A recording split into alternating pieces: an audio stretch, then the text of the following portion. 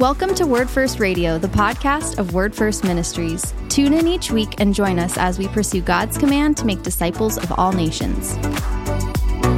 What is up, you guys? Welcome to Word First Radio, the podcast brought to you by Word First Ministries. I'm your host, Jacob O'Neill, and as always, I'm joined by my friends Bailey and Cameron. Hey. And today, we have Mr. Zack Dove in the studio. What's up? Oh, yeah. Nothing much, man. How are you doing? Doing good. Glad to be here. Zack Dove is one of our double diamond, triple gold star listeners on YouTube. You know this. He's one of them. One of them. That's right. The one of them. He's one of our biggest fans. And so we thought we'd invite him in today, but let's go ahead and jump in. Bailey, open us in prayer. Yeah, of course. Lord, we just come to you today thanking you for the opportunity we have to sit with our brother and talk about the ministry that we all share ahead of us. So we pray that you would be in this time and that you'd speak through us so that we would be encouraging to one another, that we'd teach one another, and that we'd gain more of your wisdom for the ministry, again, that we share ahead of us. We love you. We pray this in Jesus' name. Amen. Amen. Thank you, Bailey. All right, so Zack, we are stoked to have you in today. So good to be here. Yeah, no, thank you. We were wondering if you could do us a huge favor, get us started by introducing yourself and tell the good people something about yourself. Yeah. So my name is Zack Dove. I've been living in Norway for just over 9 years now, which seems crazy that it's been that long. Yeah. So come originally from the Atlanta, Georgia area. Lived there my whole life until we moved to Norway. So I'm married, Jennifer. We've been married for 23 years. Wow. We have 2 boys. William is 19. Daniel is 17. And so we love living in Norway. I don't know what else you want to know about me. I don't find myself all that interesting. But I'm a Sagittarius. Actually, no, I'm not. Oh, my God. Oh, man. Nice. Good. Those kinds of things, for sure. Well, how about you tell us? I mean, you're a Christian, Yes. right? Why don't you? Yes, I am. I'm a Sagittarius. I've got a stack of money on my vision board. A nice house on it. Yeah, no, very cool. Why don't you go ahead and just tell us how you met Jesus Christ and made him your Lord and Savior? Yeah. So I grew up in a Christian family. My parents took me to church all the time, but I never saw the Bible like interacting with our daily life when I was a kid. Like we never read the Bible at home. We never prayed together as a family. And so I think that had an impact on my faith at a young age. We would go to church. We would do all the things that Christians did, but we never like had that real relationship with Christ. And so it wasn't until I was in high school, my parents got really serious about their faith. And then one night, just one of my buddies invited me to go to this thing called Starlight Crusade, which was at Decula High School, which was this high school out in the sticks of Georgia. And there was a guy there named Jay Strack, and Jay shared like the real, like true, pure gospel. Wow. And I responded that night, and my life has been different ever since. I think I realized at that point that like all those stories that I heard in the Bible before, like they were just stories. Like they didn't have any meaning. But then like that night, like once I decided to follow Jesus and make him the Lord of my life, all those stories like came to life and they had meaning, and the Spirit like testified to those stories in my life. And so it was just a really amazing experience. Yeah, very cool. Thank you, Jay. It was Jay right? Strack. Jay Strack. Thank you, Jay Strack. So you mentioned in the beginning you've been living in Norway for 9 years. I don't want to put this too bluntly, but I will. Why? Why do you live in Norway? Yeah. So I can get as detailed on this as we want, but I'll kind of give you a base level, and then we can dig deeper if we want to. I visited Norway when I was a young man in 2009. A buddy of mine invited me to come. And when he invited me to come, it was for a vision trip for our church. So we were seeing how our church could partner together with Norwegian churches to have kind of a cultural exchange and a gospel exchange. Norwegians going to the U.S., Americans coming to Norway. And I had nothing spiritual on my radar. I wanted to come to Norway. My dad had worked in Norway when I was a child. My dad worked for a company called Scientific Atlanta, and they did a lot of work with the Norwegian Defense Department. And so I had seen pictures of Norway, you know, all the beautiful fjords and the wooden boats and the rainbows and all those things. And so when my friend Jeff asked me to come to Norway, I said yes. And so being here for 5 or 6 days, talking with pastors, doing interviews on the street, talking with people, my heart was just really moved for the people of Norway. And then Jennifer and I really began to feel like the Lord was doing something in our lives. Around the middle of 2010, he started speaking, and we were. I'll say I was not obedient at first. I was feeling the Lord moving in my life. I was not ready to make a commitment to move, to pick up our bags, to move us and our two boys to Europe. But we've never felt a call specifically to Norway. We've always felt a call to people that are far from Him, secular people far from Him. And so we've always said that we felt like our call could be accomplished in Sweden or in Denmark or Seattle, Washington, or Asheville, North Carolina. Yeah. So our call has always been to people that are far from Him, secular people.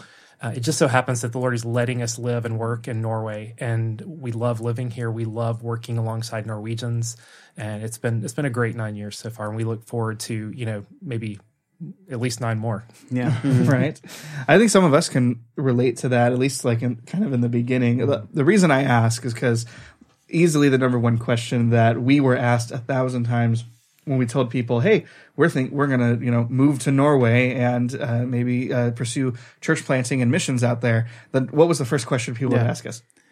Who are you, and why are you talking to me about this? Get off my lawn. And then the second question that they would ask us is, "Why Norway? Why Norway? Yeah. Why Norway?" Yeah. And so, is it Norway a Christian country? Yeah, right. Yeah. And how about it was interesting. You said to me when you guys were doing things like interviews and talking to the people here. If you remember back to that time, it was 2009. I mean, it was a little while ago. What were some of the things you noticed that really moved your heart for the people here? I think it was just the general apathy toward the gospel and toward the things of God. We would talk to people on the street and we would ask them questions about their spiritual walk or, in general, spirituality in Norway. And they had no clue. There was zero on their radar. And so talking with pastors and things, they were really trying a lot of really ingenious things to try to reach people with the gospel. But a lot of them just seemed tired. They seemed beat down, and they needed what we thought at the time support or help, which we learned later help is probably not the right word to use in the context of that we're doing ministry in. But that was kind of our impression that the pastors were tired, the parachurch organizations were tired, that they needed some different kinds of partnerships to reach people with the gospel. But I think people in general, when we would talk to them on the streets, and it's no different now, people are just apathetic to the gospel. Most people you would ask, hey, are you a Christian? You might get the answer yes, because they're not Muslim and they're not Jewish. Yeah. And so they would answer with, yeah, I'm a Christian. But what that boils down to is they're Christian because they are a white Lutheran Norwegian. They grew up in a Lutheran church. I asked a young man when we were here, I don't remember which of the couple of missions trips it was, but it was when we were in Bergen. And I had a conversation with a young man, and he told me he was a Christian. And so I said, let's talk about that. So tell me what you believe about God. He's like, I don't believe in God. That's weird. I said, well, that's interesting because you just told me you're a Christian. I said, so in an American context, when you say that you're a Christian, that means a whole bunch of stuff. So when you say I'm a Christian, what does that mean? And he said, well, my grandparents are Christian. I'm not Muslim. I'm not Jewish. And I was baptized and and did confirmation. And I'm Norwegian. We're Christian. And so I said something to him, like I said, the way you describe a Christian is like saying that if a cow is born in a tree, then it's a bird. And he went, yeah. Yes, and I thought he would think that was ridiculous, but he kind of just said, I mean, that's what we're talking about. That's what I'm surrounded by. That's who we are. That's some part of his identity, but it didn't touch at all. And I think maybe we've said that before. Like we've said about Norwegians that when they say they're a Christian, that just doesn't mean anything about their spiritual walk. And I think I don't want to walk that back, but I do want to be clear about that. The Christ-following, biblically faithful disciples that we've met here, when they say I'm a Christian, it means all of that stuff, right? It means that they desire to emulate the life of Jesus in every way, in every sense. So they mean that, but that's not universal. It doesn't necessarily mean that in Norway. And so the other extreme is, I'm a Christian. What do you mean by that? Well, we're Norwegian. We're Christian. That's what we are. If you're in Israel, you're Jewish. If you're in Saudi Arabia, you're Muslim. Right. Something like that. Yeah. And I think it's really important, like you said, it's important to dig in with those questions and to ask good clarifying questions and to ask good questions to begin with. Because, are you a Christian here is probably not the best question to leave in if you really want to get to know like their worldview and their spiritual, like if you're checking their spiritual radar. Yeah. Even like surveys that we've looked up, like we found results from surveys where it shows that Norway is totally Christian. So we have like organizations that report on the world's like religious status that say that Norway is totally Christian. Yeah, Joshua Project has Norway at 80-something%. They say Christian adherent, I think, and the percentage of evangelicals way high too. I think IMB has probably better data about that. Do you know? Yeah, we do have better data. But it's still ambiguous. Yeah, because I do think that like the Church of Norway membership can skew that data a little bit. But the best we can figure for our IMB data is we're somewhere around 2.1-2.2%. I think some Norwegians would rate that a little higher, and especially depending on the area of the country you're in, those numbers go as high as 9 or 10% in the south of Norway. Yeah, that I don't want to say like problem, but that reality, I'll say phenomenon maybe, has always been really, really interesting to me. When I tell people that, people say that they're Christians, but it's disconnected from, what it means to like be a Christian in the biblical sense.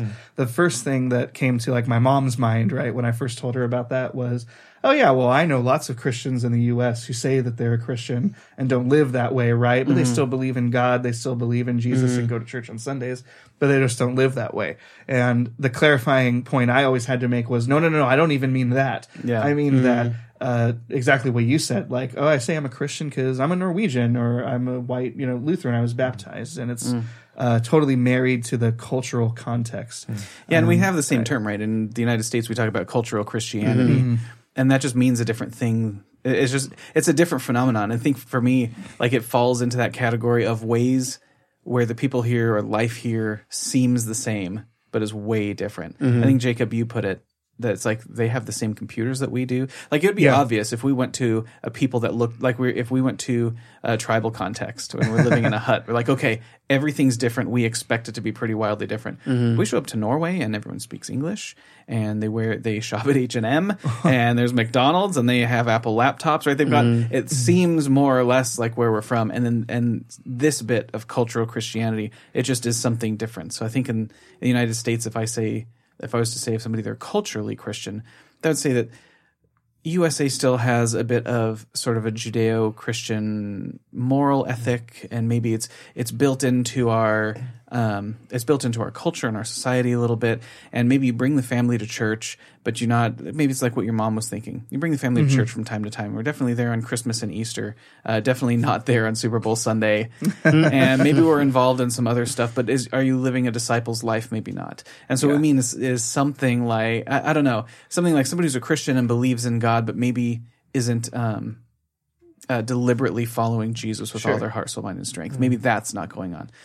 The cultural Christianity in Norway it's so different. Zach, please jump in and like correct me when I am definitely going to get this wrong. But we've had Christians in Norway for over 1,000 years. Like it's in the soil here. Like it's in the atoms and the molecules of this place. And so when Norwegians say we're Christian, they're saying something that's at once profound and is connected to like their ancient roots and history in a really important way. But it is not necessarily saying anything about what they think about God or Jesus. One of my favorite philosophers and theologians is a guy named Tom Wolfe from your home state, California. So Tom says, and I'm going to get the quote 100% wrong, but he says, wherever there's sustained goodness, wherever there is a sustained goodness, look for the lingering fragrance in the smudged fingerprint of Jesus. And so when I think of that quote, I think about Norway, because it's a good country. It's a moral country. Like people live good moral lives, but the gospel is not a part of the average Norwegian's daily life. Like there is no adherence to the Bible, to the gospel, to living out biblical principles. Maybe there is, and they just don't know it. But there's little to no adherence to that. Once they do that, so to say, I think I'm noticing something similar, even though we've only been here a short time, is they do that thing that I really love, which is if somebody drops something, they like pick it up and put it somewhere where you can, like they put it at eye level so that you can see it. We're like, whoa. I I had never thought about doing that in my whole life. You either leave it there or you look around for someone to find it, but you look around for the person, whatever. But like the idea that I'm going to help, I don't know whose this is, but someone's going to come back and look for it. I'm going to make it a little easier to find. Or I know Alan and I, we've been out several times and we're blown away by expressions of social trust. So right now we're recording in the public library, which is pretty great. And just outside this door, they have like this whole maker space. And right outside here is like the textile thing where you can make clothes. Like they have everything you need to make clothes and do embroidery and all that stuff. But they're like scissors out on the table and expensive equipment just out. It's not chained down. It's not locked up. Or I was in a hardware store and they have a place where you can like pick your own length of chain and have a big pair of bolt cutters. I may have said this one on the podcast before already, but there's like a big pair of bolt cutters, and Alan's like, those would never last in California. They'd be gone and they're not chained to anything. They're just on the shelf next to the stuff. And over you see that kind of stuff where it's important to them to be honest and to be trustworthy and be excellent people. And they have, did you say, when you have sustained goodness, I get the sense that there's sustained goodness. A lot of it. Yeah, but I love that quote that there's a smudged fingerprint. There's a lingering fragrance and there's a smudged fingerprint, and I think that's really beautifully describes, I think, even my short experience here. I want to touch on something that you were kind of bringing up like just a second ago, but you said that there's this kind of like general sense of like this apathy towards like maybe some of the more spiritual like questions and stuff like that. And we've been talking about that there's this kind of like hint or smudge of a fingerprint or this kind of foundation of Christianity here that's over 1,000 years old, right? I mean, gosh, me and Marissa visited a church from the, I'm pretty sure 17th century that was like burned down. And those churches like that everywhere. Yeah. And I mean, some of them are beautiful. Some of them are like burned down, and some of them are like more museums now. But where do you think that like apathy, where do you think that comes from? Like, why are they like, well, I'm not thinking about spiritual questions because I'm thinking about what? Yeah, I mean, I think family is very important to the typical Norwegian, like security, and they find that in the government. Like they find that in their people. Norway's a rich country. Oil was discovered here back in the 70s. Something. I think it's the most oil rich geography on the planet. Yeah, it's something like that. So there's a lot of built-in trust in the government. Like people really do trust the government. So if you look at reports and things of especially during COVID times, how much different people from different countries trust their government.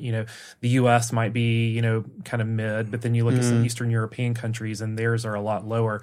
Norway's very high in their trust for their government. And so I think a lot of it comes from there.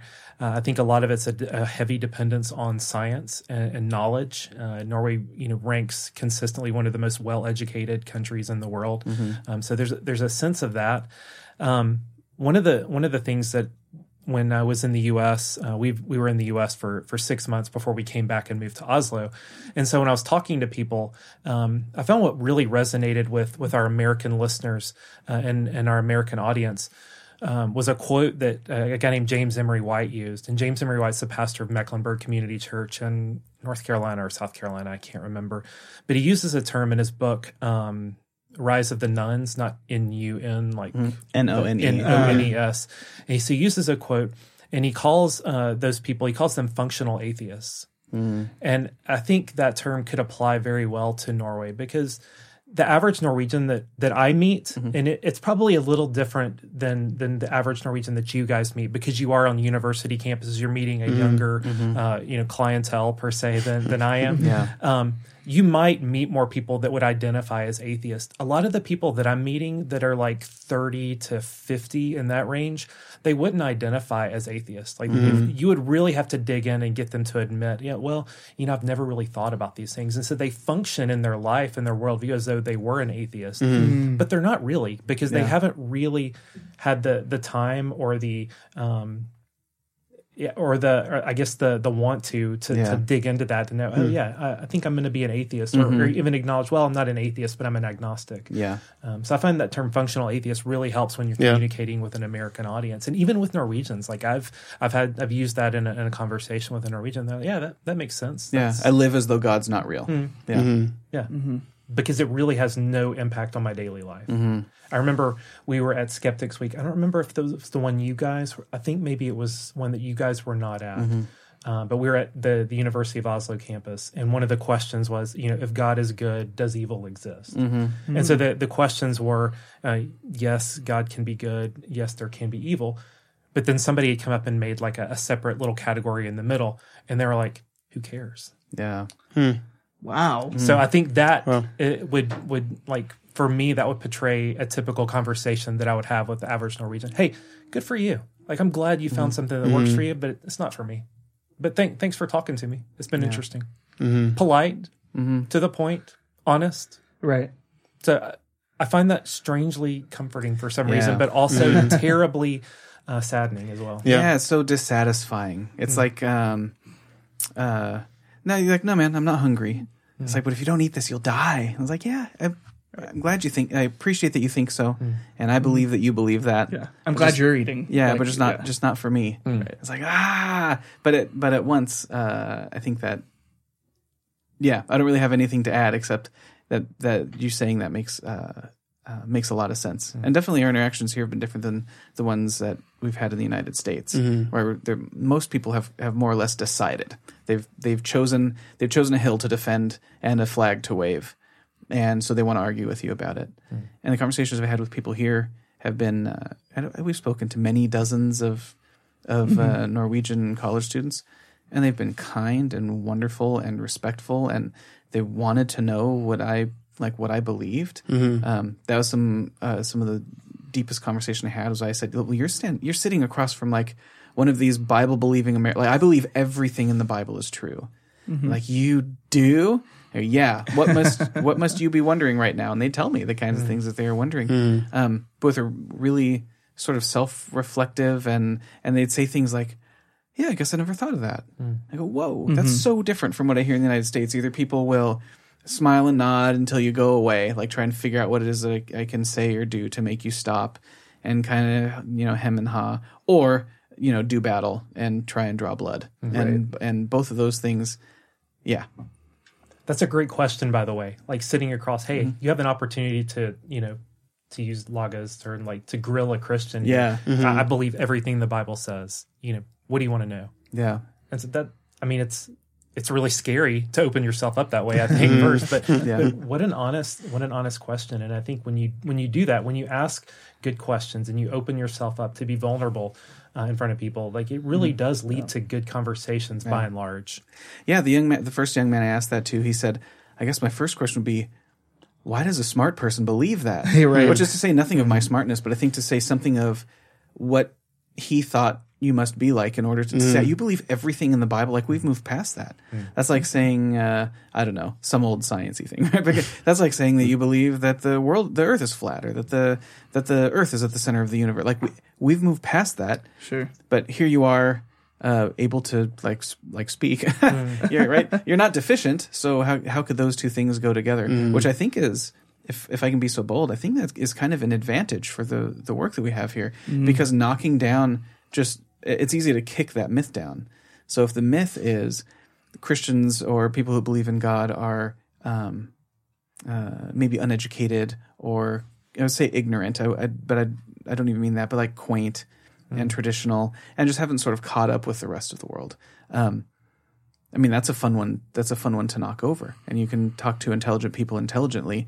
And I think just even having that hopefully it'd be one of those, like Greg Kokel talks about, putting a stone in your shoe. Be a stone in the shoe of the typical person who thinks you have to be a dummy, and they go, whoa, but wait a minute, this guy is intelligent-ish.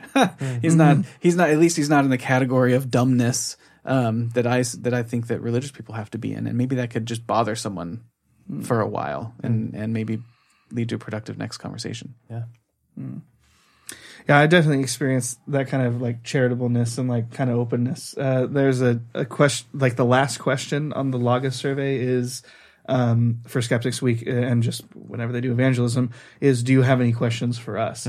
And I wasn't always able to get to that question because people are in a hurry, but I can't really remember clearly, at least, a time when I've asked that and they haven't had anything. So I've always asked that question, and they'll ask me like one of the questions I just asked them, or they'll bring up like something that they talked, like like a reason they didn't believe in God that I was like, oh, I can empathize with that. Like, I understand. And then they just straight up asked me, like, well, you believe in God. You kind of seem like, like you know how to drive and can count to 10. Like, like, why do you believe in God? But that's nice. That charitable spirit is kind of refreshing. Because there is kind of like, especially where we're from, I haven't experienced this too much here. I bet you it's here, but definitely where we're from, this kind of like new atheist movement that treats like, oh, if you're religious, like your head's not screwed on right, or you're like ridiculous or evil somehow. I don't know if that, I haven't experienced that here really. I haven't yet. Yeah. There've been a couple of people who've called themselves atheists, but they've still been kind. And of course, and what's interesting is people here want to hear what you have to say. And I think, like I said, I think that's an advantage. I also think that is going to be a struggle for us as Americans, because we're not used to those kind of conversations. And there's an expectation that this is how we do things. Like, if how arrogant would it be for us to enter into a conversation and expect that person to be interested in what we have to say, and then for us not to do our part in that? Like, we create a miniature relationship, right? And we're not just doing battle. We're not just soldiers for waving our different flags, but we enter into this miniature relationship.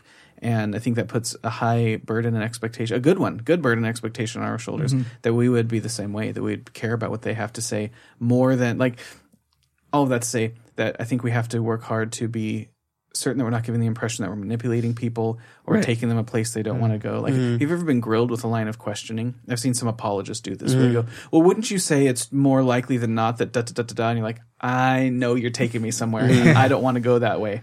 And so you're like, well, where do you think morality comes from? What if I did this really terrible thing right here? How'd you feel about that?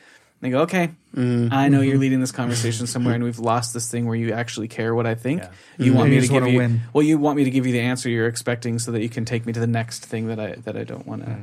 Next place I don't want to go. People can smell that from a mile away. Yeah. They see themselves with a bullseye on them, and they see they're being led down a path that they don't want to go down. And so the conversation's over at that point. And they've lost trust in you as a person, but also in Christ followers in general. Right. Like, they've lost trust. Hey, you're all about some rhetoric. You don't really care about me. You don't really love me. You don't really see me as the person that I am. And we don't want that. Like, us, I think we as disciples, like, we want people to know that we care and that we love them, and not just see them as a project or with a bullseye. Of course we want them to become followers of Christ. Of course we do. But it comes out of a love and a concern and a care for that person. Yeah, I mean, imagine you're giving away pills that cure death, but the people know that you're getting paid $1 million each, right? The people are still going to be skeptical and be like, no, you really should take it. I really believe this really is going to save you from death. But if you get the sense that they feel like they're winning or they're getting something for it, that might make people a little resistant. A lot of resistance. I like that. Yeah. I really like that analogy. You can take that. Put that right in your pocket, bud. I was going to say, I'm going to write that totally stealing that. That kind of gets us really nicely into this kind of next category, because you've been here for 9 years and have 9 years minus 7 months experience ahead of us. How can we, or how could a Christian or whatever, evangelize effectively in Norway? We kind of just started talking about it, and we've been talking for a couple weeks about how people are not projects. And like, I think it was actually in the last 2 episodes ago, I said I like cringe inside when I got my first sales job and someone said to me, man, you're going to be awesome at this job. It's just like evangelism. And I was like, yeah. And my heart did that. And I was like, come on. Why did you say that to me? Because now I'm all self-conscious about that. Anyways, so we know that the gospel is not a sales pitch. It is literally the message of life. It's the most important message anyone could possibly receive. So I'm just going to put that, big question in your lap. Yeah, wow. How can we evangelize effectively to Norwegians? We could talk about this for hours and hours and hours. So I don't know how long we have. So maybe we just want you to tell us the one way that's going to work. The most effective way. Okay, I got that right here. Hang on, Best, right. Yes. How can we make people believe what we believe? How can I ask for the sale? Right, that's right. Yeah. So if I can kind of break it down into a couple of different kind of strategies, if you will. I don't love that word strategies, but if I can break it down, if I'm a coffee guy, like I love coffee, And I kind of think of it as though I'm looking at a coffee filter. So the coffee filters I use are called a V60, and so it's shaped like a cone. I don't know what that means, but it sounds like you do. Okay, so I know, and there's a listener out there that knows, and they're going right now. They're going, "Oh yeah, I know exactly what he's talking about."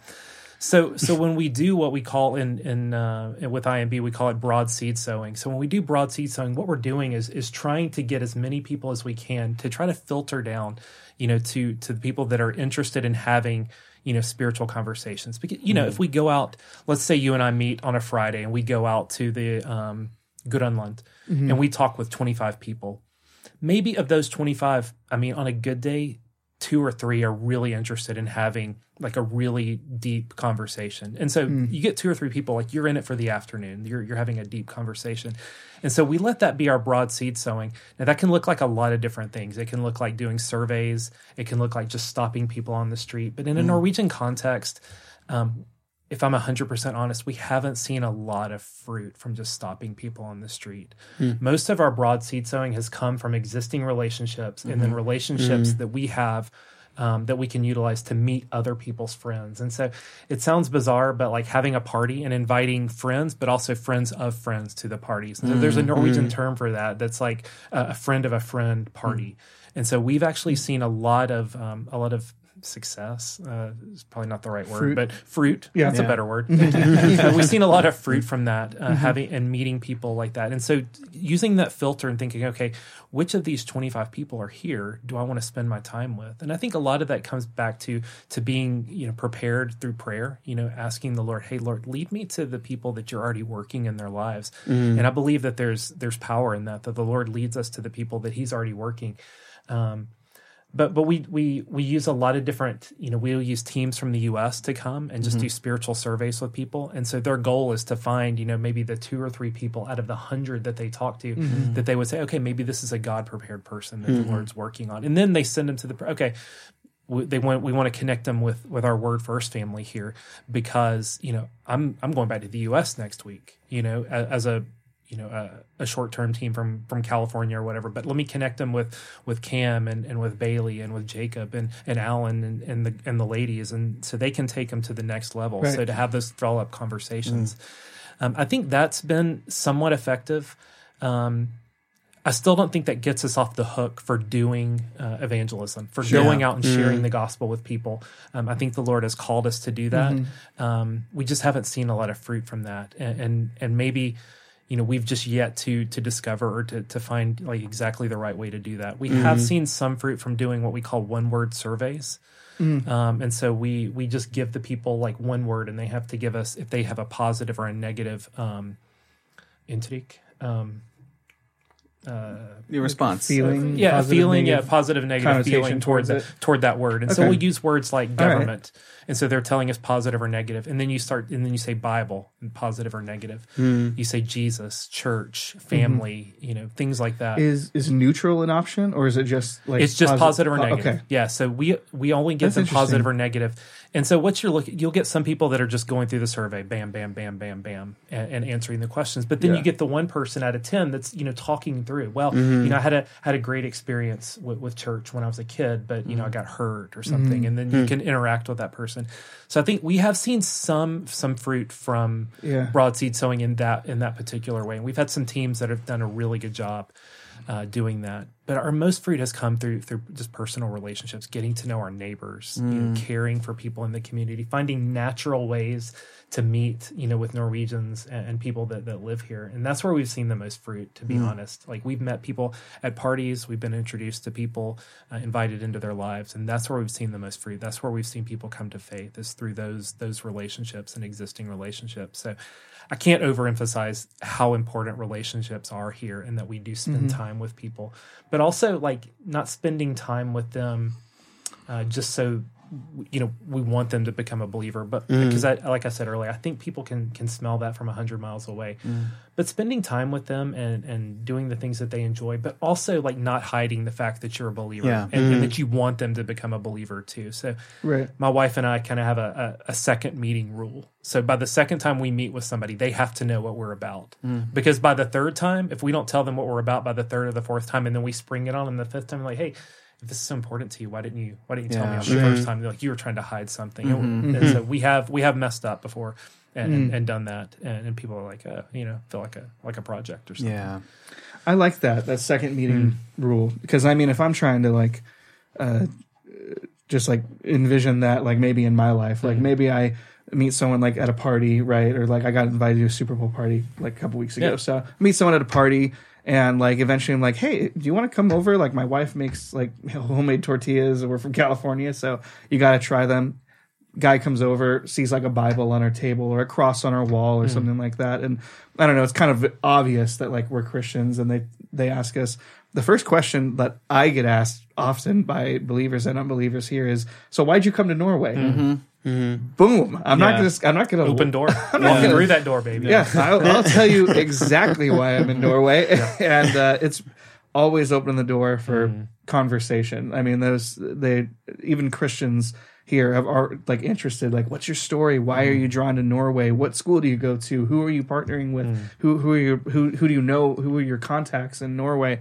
And so boom, that's just a really easy way. I think like as Americans, like that's a kind of an advantage. I think at least we have. Yeah, that's a big fat gift. Oh yeah, because they open the door on their own. It is. Yeah, that's awesome. There's so much more I want to say, and so I will. You said something really important. You said, I don't think that lets us off the hook from evangelism. Yeah. I've been asked several times by people in the United States, and I'm sure these guys have as well, and the rest of us have too, but people have been asking the questions like, have you planted the church yet? Is anyone getting saved out there? Like, how many people, if you evangelize? And I'm happy that they're like really interested. And I tell you, I think if there's really anyone who would be like, let's go, like let's get on Carl Johans like every day and like do surveys or street evangelism, like that would be me. Like I want to move like way too fast and like go for it. But I think I am now more in love with and more attracted to kind of what you just said, where we don't forsake that. We don't forsake street evangelism and preaching, right? But we don't. What I kind of interpreted you as saying is we don't misinterpret that as like the ends in itself. The ends are, no, we build a relationship with someone. We care about these people. We gain, trust and relational equity with them. And we invite them like at the third or fifth meeting, like to a game night. And we just hang out and we literally just party and have a great time. And we invest in people. But they know the gospel. Yeah. They know that we're Christians. We know that they know we want them to become Christians. But it's not weird because we're actual friends and we're actually in a relationship. When you share your Christian life with people, you sincerely share your Christian life with people. So you don't spring it on them, like Zach said, because that make you very suspicious, right? Right. It's like, whoa, wait a minute, you guys are we meant to tell you you should join the club. Whoa, that's not what we're Let's doing. just say I didn't do that when I was a banker. It's like by the second meeting rule, like, hey, by the way, I'm a banker. Do you want a credit card? No. Anyway, How about some life insurance? Some life insurance. Good. So goodness, I've got so many thoughts, and that's all so wonderful. And I think that we are so blessed to have you and Jen and the boys in town with us. Like that was another amazing thing that God did, was bringing them from where they were at. We've mentioned you before. So we've mentioned Zach. This is Zach. You've been like a few hours away, and now you're in the same town as us, which is amazing and awesome. And for lots of reasons. One is you guys are amazing and awesome anyways, but also there's a practical thing, like you can help us not to do all the dumb things that we definitely, like, we're going to. All the dumb things that I did. That you did. Yes, for sure. And I mean, we have our own whole crop of dumb things that we're bringing, so we're so thankful for you and your wisdom. But I just really appreciate that. Call it street preaching, but like evangelism is so important. But, we talked to Todd, and Todd said that people are, we're welcoming people into community, and in most new believer stories, they're like 5 and some change Christians that have surrounded them with love and an example. And like, I don't know, we always, from my perspective or in my opinion, we always want to be clear with people, like what we're inviting them to. So I'm your friend, not just because I want to change your beliefs, right, but I'm inviting you into this relationship that God's invited me into. And we get to have fellowship. John says fellowship with one another and with Christ and with God the Father, which is kind of literally the best thing that could possibly happen. And so So why wouldn't we be honest and clear about that from the beginning? And I think that if it's done wisely, let me think about how I want to say this. Say that it's low pressure. It shouldn't ever be low pressure. It should be like high urgency, but no sense that we're friends because you want me to be a Christian. And if that is off the table, or if that looks like looks like that's not going to pan out, then you're not interested in me or something. And I remember, Zach, we talked about this. You brought it up, I think, when Jim and Joel were over for dinner, but about reading the story of the rich young ruler in Norwegian. And it said that Jesus looked on him with compassion. So Jesus loved him and looked on him with compassion. When he walked away, like, it broke Jesus' heart. He told him, the young man said, "What do I need to do to inherit eternal life? Like, how can I join you in the kingdom?" And he told him the one thing, and the young man wanted both. And so he walked away. And it doesn't say that Jesus moved on, or that Jesus was like, okay, well, I guess this wasn't a God-prepared person. Or it's like his heart broke because he actually sincerely loved that man who was unwilling to do, not only was in his best interest, but was unwilling to join the God of the universe and family forever. Yeah. I think one of the things you just said was really good, and it's something that we talked about. Cam and I were together on a trip recently, and one of the things that we heard was that as believers, like in engaging with non-believers in their lives, like, we need to have a long-term perspective but a short-term urgency. And so I really liked that, and so I kind of wrote it down and thought, maybe I'll get that tattooed on me somewhere. Like, I like that, like, long-term perspective, short-term urgency. And maybe I'll get somebody to design that. I don't know, that get on like each of your hands. On your knuckle. Perspective. That's a pretty cool tattoo, by the way. But I think you're 100% right. Like, thinking through the narratives and the stories from the New Testament, even like I was talking with, we had a youth group come over yesterday, and one of the things that I wanted to talk to them about, and we ended up not getting time to do it, and I was really disappointed, was going over the Good Samaritan, and how the Good Samaritan, like, it didn't begin, like, he didn't know the guy laying on the side of the road. Right. Like, he didn't love him, but he had compassion for him. He cared for him because he's a fellow human being. Like, he didn't know his situation. He just knew he was a guy that had gotten beat up and laying on the side of the road. And so, like, it should break our hearts. Like, it talks so many times in the scripture about, like, Jesus is, like, weeping and, like, crying over Jerusalem and, like, breaking his heart for the people that are far from him. And so I think part of our task and urgency in evangelism has to begin with, like, a love for the people. Yeah. And, like, we're sinners, man. Like, we're dirty, filthy sinners. And so, like, loving people doesn't come naturally to us most of the time. Right. So we have to dig in and ask, the Lord, like, hey, can you help me to love people that see the world very differently than I do? Yeah. Can you help me to love them the way that you love them? Yeah. We were talking about just that concept in general not very long ago. There's a Switchfoot song that I really love. It's called Easier Than Love. Yeah. And I could just imagine, John, if this is true, let me know. But John Foreman. Yeah, John Foreman is watching. I'm impressed. But I could imagine, right? I could imagine. I said hi to him when he was backstage once, and he waved back, so that was nice. Basically, because they're for the rest of BFFs. Basically BFFs. The song is called Easier Than Love. I could imagine just like him sitting down, like thinking up like that song and the concept for the song is like, man, love is hard to do. Love can get like there's all this, like, people are hard to love. People suck, and like you said, they're dirty, filthy sinners, and to choose to put them before yourself and to do all the things that, like, 1 Corinthians 13, right, says that love is to do all the things, be patient, kind, it doesn't seek after its own needs, rejoicing in the truth, putting all of those things and directing all of those things towards people who not just let you down, but can sin against you and hurt you. Man, love is hard, and the song is about all that. Man, it's easier to hate somebody or to just not love someone but lust after someone. It's easier to just live your life for money or live your life for yourself. It's difficult to love. And I just love, no pun intended, that concept, that everything you were talking about. I'm going to have to go home and listen to this song now. Yeah. Right? It's really good. I just want to add, it's really, I can't think of a word that's not lame, like affirming, I don't know, comforting. Like, those aren't lame. I think it's Make it really spiritual, Bailey. like settling hearing you talk about what kinds of ministry are effective out here. Since you have, 9 years of being literally in our shoes, like Americans moved up and out to Norway. So it's really like settling to hear that that's what like relational ministry and ministry over time, building trust and friendships with people, is the fruitful and effective route that you found thus far. Because we definitely have the itch and like the weight of there are 5 million people out here who need to know the gospel. And in one sense, we have that urgency heavy on our shoulders, and we want to do the thing to, get all the 5 million as fast as possible. And tons of people listening to the podcast, everyone at home that we talk to, like Jake said, they want to, that's the exciting missional stuff that you hear. People getting saved out there? Yeah.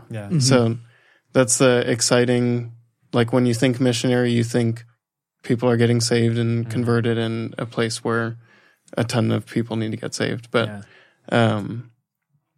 it's like settling, comforting to know that just, we have to keep our eyes focused on the fruitful work, and we can't, let the urgency and the itch just to have the satisfaction of, we saved 10 people this week. So to be able to tell that to people back home would be awesome.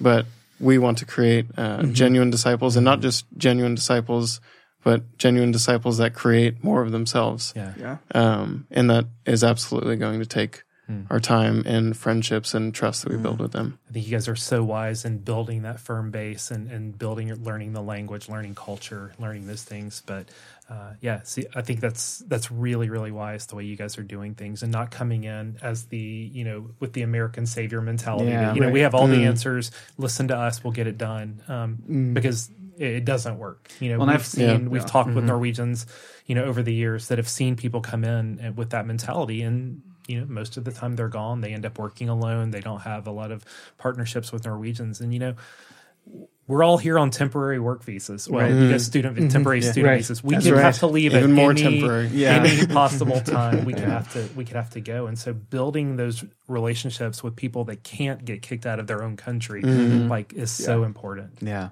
So I think you guys are really wise and smart in the way you're doing these things. We're not even wise. We just learned it from you and so Cam's Facebook. Maybe you're wise to listen to me. I don't know. I love it. Do you mind if we switch gears real quick? Not too far, but since we've been talking about relationship and evangelism, and instead, I loved when you said, "Hey, we got 10 people saved this week." I see that phone call. A successful phone call in our context would be, I evangelized 10 people this week, and 3 of them I'm going to coffee with, and here are their here are all 10 people's names. I'm going to coffee with 3 of them, and now I'm building a relationship with them. One of them's coming to a game night, and it's playing the long game. And I see that as like, listen, if only one of us, or like us as a team, could do that like in a week, that would be a super successful evangelical week. Right. Yeah. But since we're talking about community, a couple of weeks ago, we did an interview with a guy named Todd Moore on this kind of church planting model, called missional community. And we did 2 episodes ago, we did a look back on that, where we got the chance to talk about some of our takeaways from that kind of church planting model. Real quick, Bailey, I know this is your favorite thing. Can you just describe, just in like 2-3 sentences, a missional community real quick, just so it's on the table for this episode? A missional community is a group of believers who intentionally live missional lives and befriend unbelievers and surround those unbelievers with community.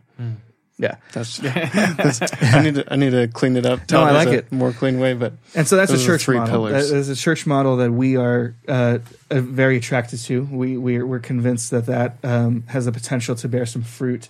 What are your initial reactions to that, and some of your takeaways, like from what Bailey just talked about?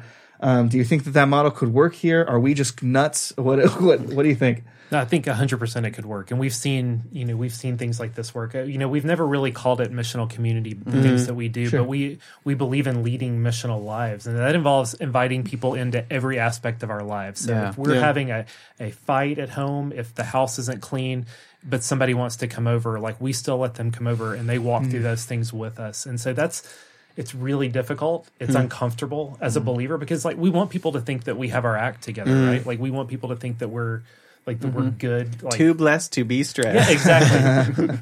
So like we want people to think that. Like we want people to think that. But when we invite people into living like a missional life and we open our door to let people, you know, I can't count how many times when we lived in Sondefjord, we lived in an old house upstairs. We can't count the number of times we would come home and there would be somebody just sitting in our house. One of our friends, you know, I was in town and needed a cup of tea and thought I'd stop by your house, or needed a coffee, stop by your house. We're there, have questions, you know, wanted to follow up.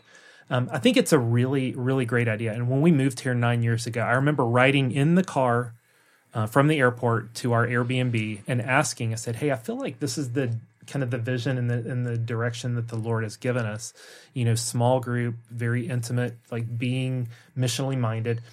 And probably won't work here. It's too intimate. It's too much for the average, you know, Jan Norwegian. Like it's too intimate for him. But we've seen it work 100 times. We've seen it work. We've seen people invited into our lives. We've shared our life with them. We shared countless meals, countless coffees, just having them in our lives. And so I think it can really work. I think there's definitely challenges to this church planting model. I see like some things that you guys would have to be super aware of in this context. And Cam, we've talked about some of the things. Yeah, I'm sure we'll discover new ones. Yeah, exactly. So I think it's a great model going forward, because for secular people that are far from the Lord, like they're not, you know, they may never step into a church building. You know, I had a chat with a guy last night that you guys kind of brought into the scene for us, and you know, we were talking about church and the Lord, and he just said, Never been to a church before. Never been. Not one time in my life. And so as an American from the South, like that just doesn't compute for me. Like, it doesn't compute. And so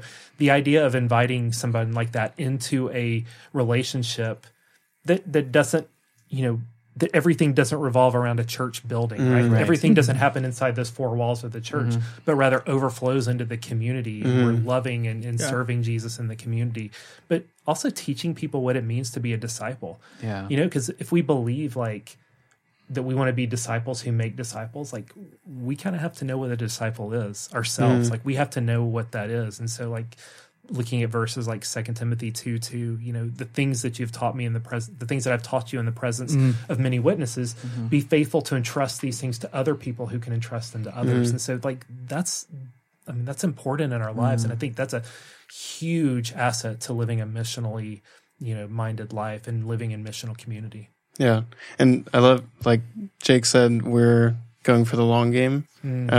Like we're going for the even longer long game, which is that we're entrusting this ministry to others. Like the part that I get really excited about, and the most beautiful part of our vision and plan and all of that, is imagining 3 guys that we don't know at this point in our lives, like 3 Norwegians sitting around this table, and us, you know, being behind cameras or whatever, like replacing ourselves in all the stuff that we're doing, all the ministry we're doing from the top to the bottom, and having missional communities that are born out of people that already, like you were talking about how most of the effective, like reaching new people comes from friends and friends of friends. And like, let's just get Norwegians who have grown up here, have their whole list of contacts in their phone, are viable friends. And just, that's what I'm so excited about. That's what, like, whenever, or when you and I were first having these sorts of conversations back in the US, that's the stuff that, like, gets my heart pumping. Yeah. Is the thought of, not us doing the stuff, like, not us coming out here to be a missional community and welcome Christians or welcome Norwegians to it, for us to launch Norwegians into their own missional communities. Yeah. That's really good. Yeah. Yeah. Well, I mean, that's so, Zach, you talked before about avoiding the American savior thing. And I've been surprised to hear how many of our Norwegian sort of Christian church leaders have told me they've witnessed that. Like we've seen the Americans come in and do and say some stuff, and they are not here anymore. If what we're doing is coming in to do like bringing American religion to Norway or something. Like bringing KFC to Norway, you know what I mean? It's like, please bring KFC to Norway. Yeah, that one we can. Yeah, that would be we'll make an exception with that. Yeah. But like, it's not that we're bringing an American brand to Norway to be run by Americans or something like that. We want to see people's hearts, their lives changed and their hearts renewed and replaced, and them live eternal lives in the presence of God. So. We're like bearers of the gift that can make that happen. But then, like the expectation that we then are the ones doing the religion. I don't know how to say it. I would say running the church, but I don't even mean that. But I mean, like we're the ones overseeing the cult of American religiosity or something. It's just kind of gross. And that's why I really appreciate it in the IMB. Like we have all the missional task, and the first phase, that's not really a phase, but sort of the first, call it a phase, is entry, and the last one is you exit into partnership. And so, which is what you see Paul doing all over that part of the world in the first century, right? It's the idea that we want people's eternities to be secured, and then how they can be most effective in loving their community and witnessing to them and living out the gospel there. How could I possibly tell Norwegians how to do that? I have no idea. So if we can earn enough trust and relational equity that lives end up being changed because hearts are softened to and receptive of the gospel, then it just makes all the sense in the world. I mean, obviously practically, because our visas literally have an expiration date, but also practically because who knows those people more than those people? I mean, I remember when we were talking initially about going on mission in Norway. It's like, well, imagine if a handful of Saudi Arabian students showed up on our college campus and said, all right, everyone should be Muslims now. I go, whoa, what are you doing? Like, you don't know anything about us or our culture or where you're at or what. And so we have to, I think, constantly be looking for blind spots and seeing ourselves and trying to have an outside perspective of what it is that we're here doing. And what we're doing is showing beggars like where to get bread, something like that. Yeah. And then entrusting the bread making to them. Right. Yeah. Maybe it's so Billy Graham, right, famously said that we're beggars telling other beggars where to get bread, but maybe something like we have the bread recipe, and it's going to take all of us to make all the bread. Yeah. You know, if we think of our end game as being like that, we want to entrust stewardship of whether we call it the missionary task, whether we call it the gospel, if we want to entrust that to Norwegians. But we recognize that we're stewards ourselves of the gospel. Like it doesn't belong to us. It's not ours. Like it's God's mission. It's God's heart through Christ. And so like if we want to entrust that to Norwegians, if that's our end goal is to entrust that to Norwegians, then it changes the way we work a little bit. Right? It changes and it involves, sacrifice, but it also involves, painful communication at times. It involves, doing things that maybe we think, okay, I don't see why this is working, but I'm trusting you as someone that lives here to help me understand why I should do it this way as opposed to the way that my culture does it. And so a lot of times we can ask questions, from an outside culture, hey, why are you doing it this way? Or, and so it helps us to understand, we're not looking to develop American culture here, just like you guys have said. Like we don't want to import American culture here. Except KFC, we said, right? KFC, 100% KFC. This episode brought to you by KFC. I wish.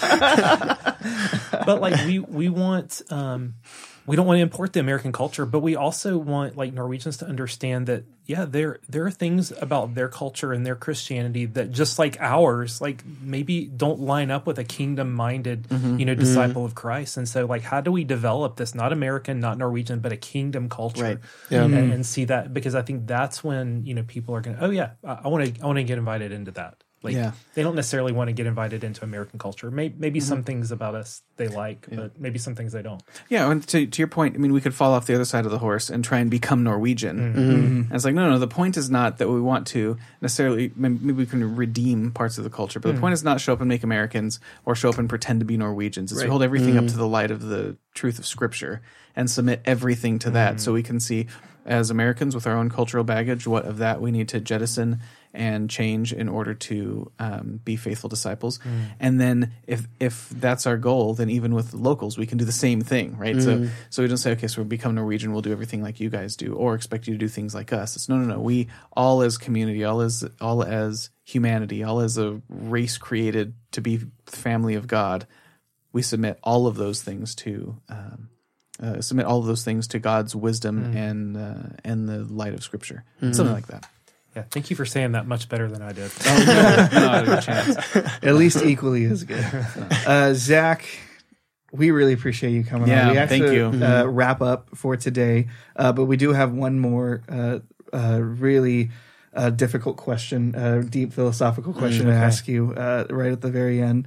What can our family back at home and church family back at home and just anyone who's watching this in 50 years from now, what can we be praying for you? Oh man, what do you need prayer for? Yeah, I'm a prideful guy, and my pride manifests itself in my life in lots of different ways. So pray that I would wake up each and every day and turn over all the things that I think I'm good at, all the things that I think I can accomplish on my own, turn those over to the Lord and just have that abiding relationship with Christ. And pray the same for my wife. Not that she's prideful at all, but Right. But and for my boys, like they've grown up in this culture.